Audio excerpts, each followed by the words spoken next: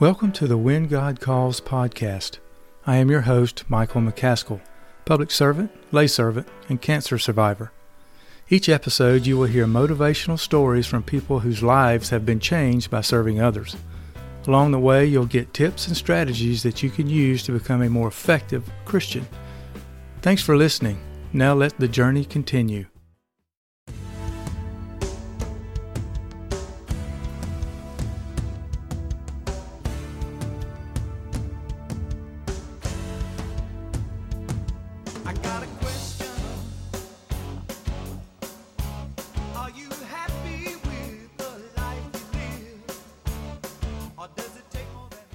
Welcome to the third week of our Christmas in July challenge. I hope you are getting as much out of your reading as I am mine. It has been a great time for me to dig a little deeper in God's Word and learn how to be a better Christian through Jesus' example. This week I read Mark chapters 9 through 12. In those chapters, Jesus continues to serve humanity by tending to their needs both spiritually and physically. We know today that he was trying to teach his disciples and the religious leaders how to live and treat each other after his death, but they wanted no part of it. His disciples were more interested in who was the better person. Some even asked for a place of honor with Jesus. The religious leaders were scared of Jesus and were only interested in trying to trap him into saying something that they could arrest him for.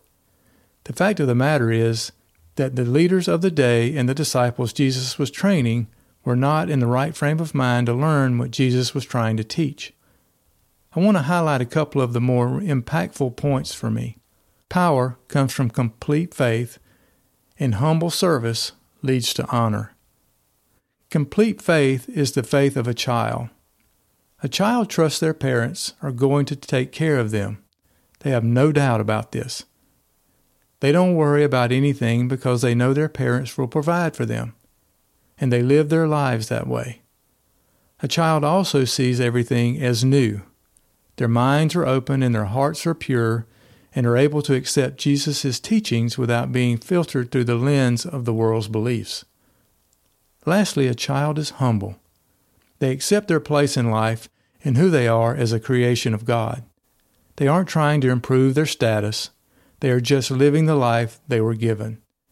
In order for us to have complete faith in Christ, we too must be humble, have open hearts and minds, not let our earthly experiences get in the way, and have no doubts that God will provide for our needs.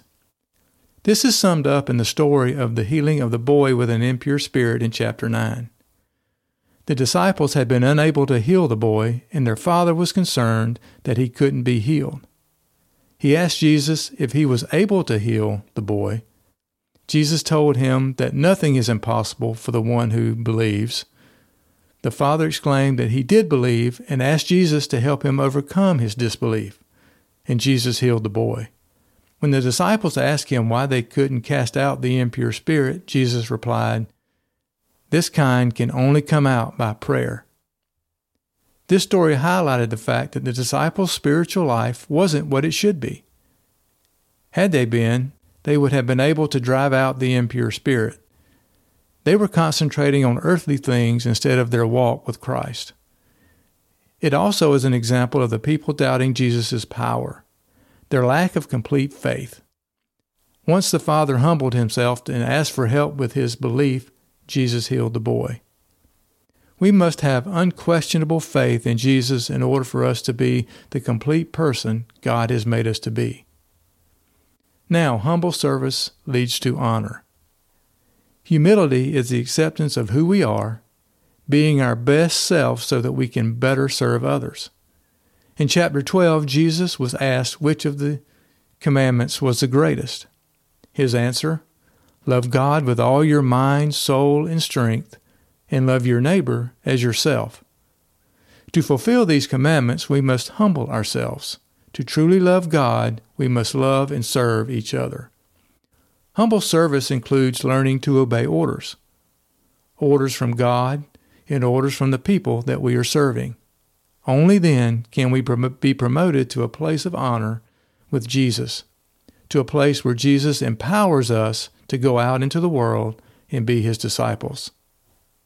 As I was reading, it became more and more real to me that I am not in the right frame of mind either.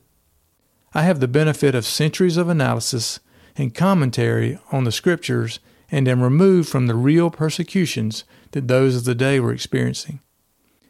Yet I have days where I doubt that Jesus will help me. My pride gets in the way and I don't serve. I become bitter because I didn't get my way. I'm selfish and want what I want when I want it.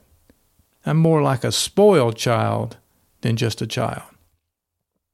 But I also came to realize that I'm not doomed. There is nothing standing in the way of me having a more complete relationship with Christ other than me. God hasn't moved. I have. Me, I can change. I can submit to Christ as a child submits to their parents, have full faith in His ability and desire to provide for my needs, and He will give me the power that I need to be His disciple. That submission is a better prayer life, more time reading the Scriptures, and being a better servant to both God and people. I also see how effective reading the Scripture is in giving me the encouragement I need to completely submit to Christ. My challenge to myself over the coming weeks is to continue to read the Scriptures in an effort to become more of a humbled servant with a complete faith in Christ so that He can use me like He wants to further His kingdom. What about you? Are there things in your life that are getting in the way of your discipleship? If so, talk to God about them. Humble yourself and ask Him to remove those obstacles and use you for His glory. Until next time, be humble. Become as a child, love God with all you have, and serve your neighbor as you would like to be served.